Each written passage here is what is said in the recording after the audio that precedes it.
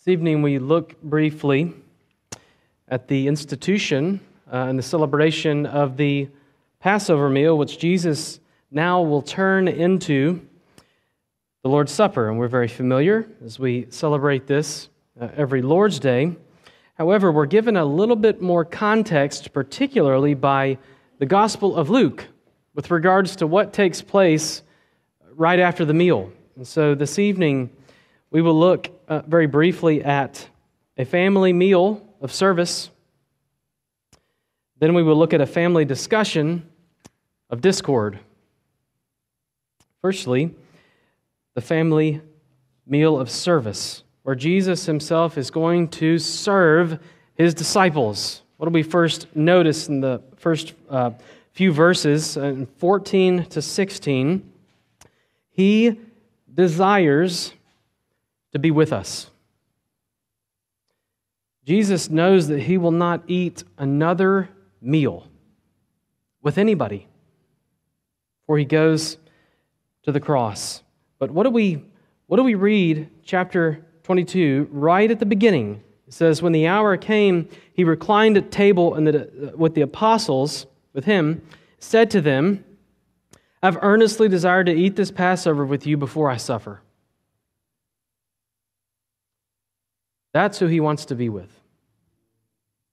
He wants to be with his disciples. He could go anywhere. He could do anything. He could be with anybody. But he looks at his disciples in the face and he says, I earnestly desire to be with you. Now, there's so much that's built into that statement. What has he spent most of his life doing? Most of his career? Investing in those relationships. Investing in those men. That's who he spent time with.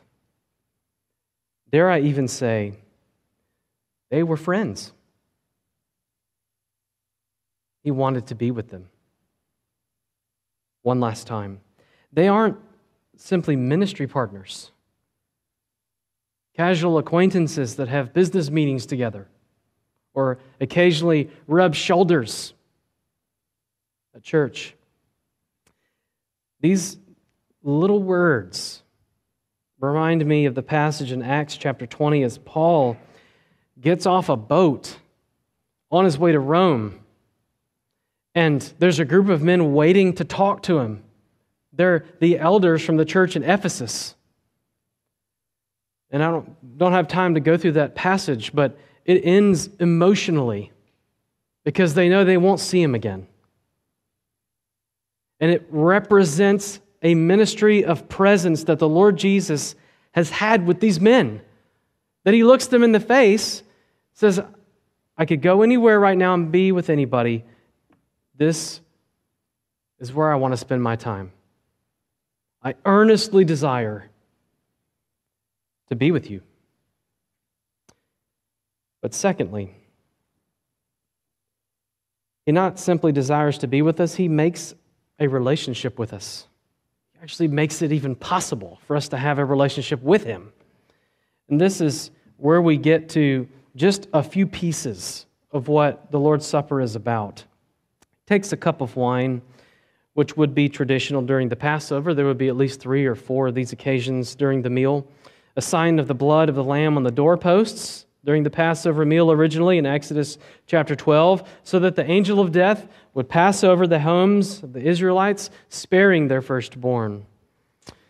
Read about the cup of salvation in Psalm 116, which was our Old Testament reading this evening. There is a rich heritage of a cup, especially a cup of wine, being for salvation, being for redemption, being for celebration.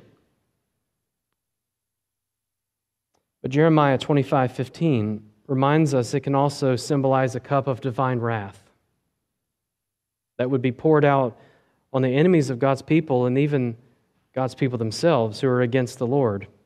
Psalm 75, verse 8. For in the hand of the Lord there is a cup with foaming wine well mixed, and he pours out from it, and all the wicked of the earth shall drain it down to the dregs.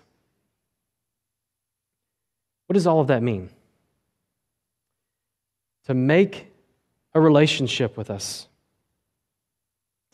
The cup of celebration for Jesus will become the cup of divine wrath that he himself will drink down to the dregs, even though that was ours to drink.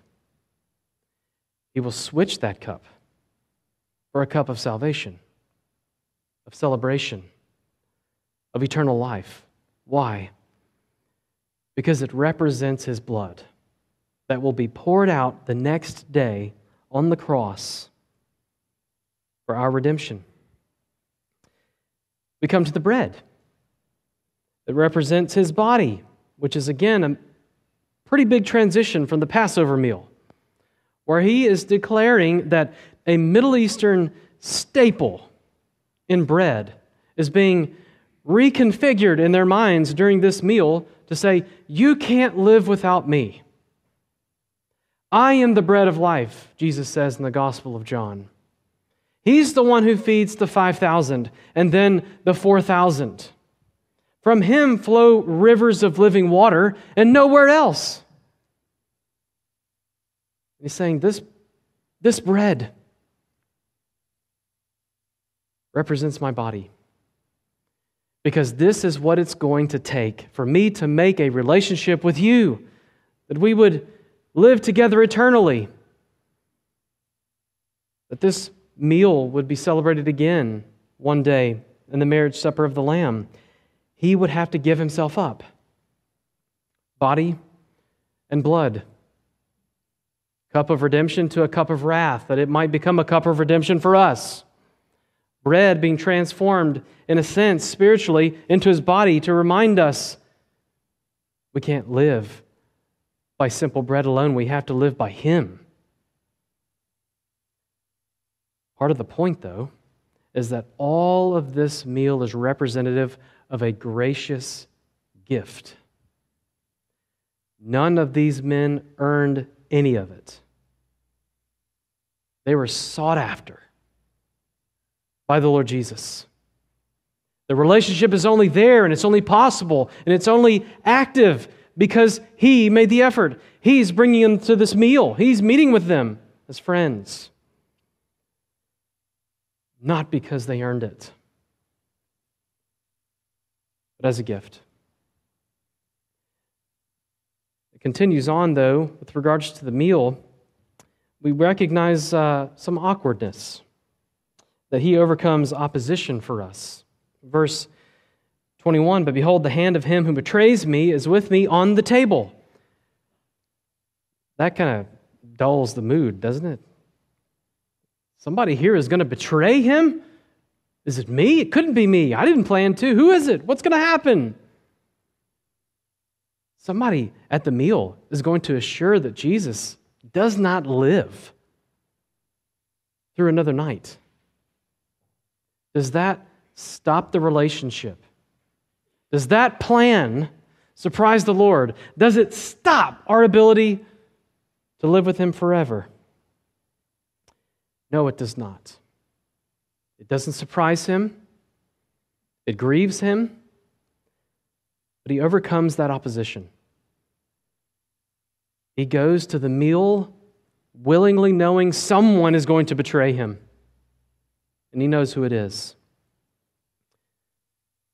But John 15:13 says this, greater love has no one than this, that someone laid down his life for his friends.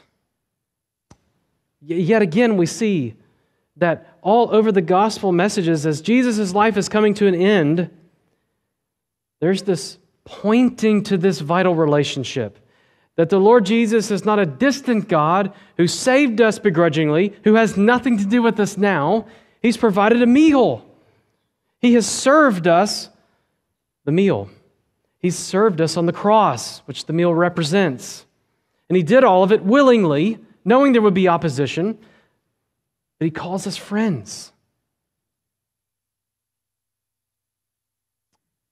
Jesus brought us into this relationship. And this meal that we regularly partake of is a communion spiritually with the Godhead. through the second person of the Trinity. We are served. We are loved. We are beloved. We're brought into a relationship with the Lord Jesus as He pays for our sins. That should impact how we interact and how we look at each other as the body of Christ. But sadly, verse 24 has this major transition to a family meal of service where we receive to a family discussion of discord. There's this big problem. And the first big problem is that we desire to be great. This makes no sense. If you look at verse 24, a dispute also arose among them as to which of them was to be regarded as greatest. I could not get this image out of my head. I know this doesn't happen in your house. It only happens in my house. But after we sit down after dinner and we read the Bible together, we share prayer requests and we pray, and everyone is in such a great mood, someone immediately will make a snide comment to another person, then someone will get hit with a pillow, and then someone blames someone else, and it's like, were you not just listening to what we were doing? And my wife looks at me and says, were you not just listening to what we were doing? And then everybody's convicted of their sin. That's exactly what I feel in verse 24. It's like they have just been served by the Lord Jesus Christ, showing what He's about to do for them. And what do next? They say, I think the kingdom is coming. I need to be first. James, I'm such a better preacher than you. I'm so much better looking than you, Andrew. Not you, Andrew, but the disciple. I'm so much smarter than John. I've put in so much more effort than him. Jesus, I must be in your inner circle. I'm not a bonehead like Peter. It's insanity. But I can relate to it. We desire, even after having the meal, to be the best, to be the greatest, to be selfish. I'm concerned about my reputation. I'm turned inward. The Lord Jesus says, the kings of the Gentiles exercise lordship over them, and those in authority over them are called benefactors. The world, in its leadership strategy, says, be out for yourself. Only worry about what you're going to get, or what people think about you, or how much suffering you need to avoid. But the Lord is doing something completely different. Even though we want to be great, we want to be respected, we want to be depended on, we want to be seen as important, we want to be seen as better, we want to be seen as more valuable than other people in this room. What does the Lord say? That we're actually called to serve. Verse 26, but not so with you. Rather, let the greatest among you become as the youngest, and the leader is the one who serves. In the church family, we should all be trying to outserve one another. Now, even that could become a competition where we're trying to make ourselves great again. We should not think about ourselves. Recently, I told all officer candidates that we are servant leaders from Mark 10:43. For even the Son of Man came not to be served, but to serve and to give His life as a ransom for many. We do this by spending our time with each other. Precious time. Jesus had precious time. What did we just get through saying? He wanted to spend it with these individuals, to serve them one last time, spending our precious and valuable resources on each other. That's all Jesus ever did with these men His whole life. Being quick to forgive each other, willing to sacrifice, But why? Well, Jesus continues, "For who is greater, one who reclines at table or one who serves? Is it not the one who reclines at table? But I'm among you as the one who serves." He's saying, of course, in any context, the one who is seen culturally as greater is the one who's sitting at the table, paying for the meal, being served. Yeah, I earned this. I am better than those who are serving me. And Jesus says, but I'm here. And what am I doing? I'm continuing to serve you. I'm here. What am I doing? And in the gospel, he's going to wash their feet. He's serving. It's a message to everyone who follows Jesus. Do likewise. Serve. He lays down his power, his authority for those who don't deserve it, for those who couldn't earn it. He's looking after them. He's caring for them, serving them. The message is to do the same. Why? That's what we've received. But finally, we're promised to overcome. Despite outside opposition and difficulty, despite the absolute difficulty of the growth of our own faith and our ability to overcome our own selfishness, Jesus makes this promise. You are those who stayed with me in my trials, and I assign to you, as my Father has assigned to me, a kingdom. The kingdom doesn't come because they've earned it. The kingdom doesn't come because they're better than each other, or they're the best, or that they're better than the people around them. It's because they've received it. And they're supposed to live it. Even so, they do so in frail ways, imperfectly. He makes the promise that the kingdom will come and that they will receive it, not because they've earned it, but because he simply chose to give it to them. To put a fine point on it, I didn't get to watch the finals basketball game on Monday night. I don't even know who won. I don't even care. Because I got a very bad phone call that many of you are aware of. Many of us are serving right now. Hopefully we're not serving to be greater. We're not serving publicly. We're serving today, tomorrow, next week, and the week after behind the scenes for a family that's hurting in the midst of our church. We're taking meals, praying with them, praying for them.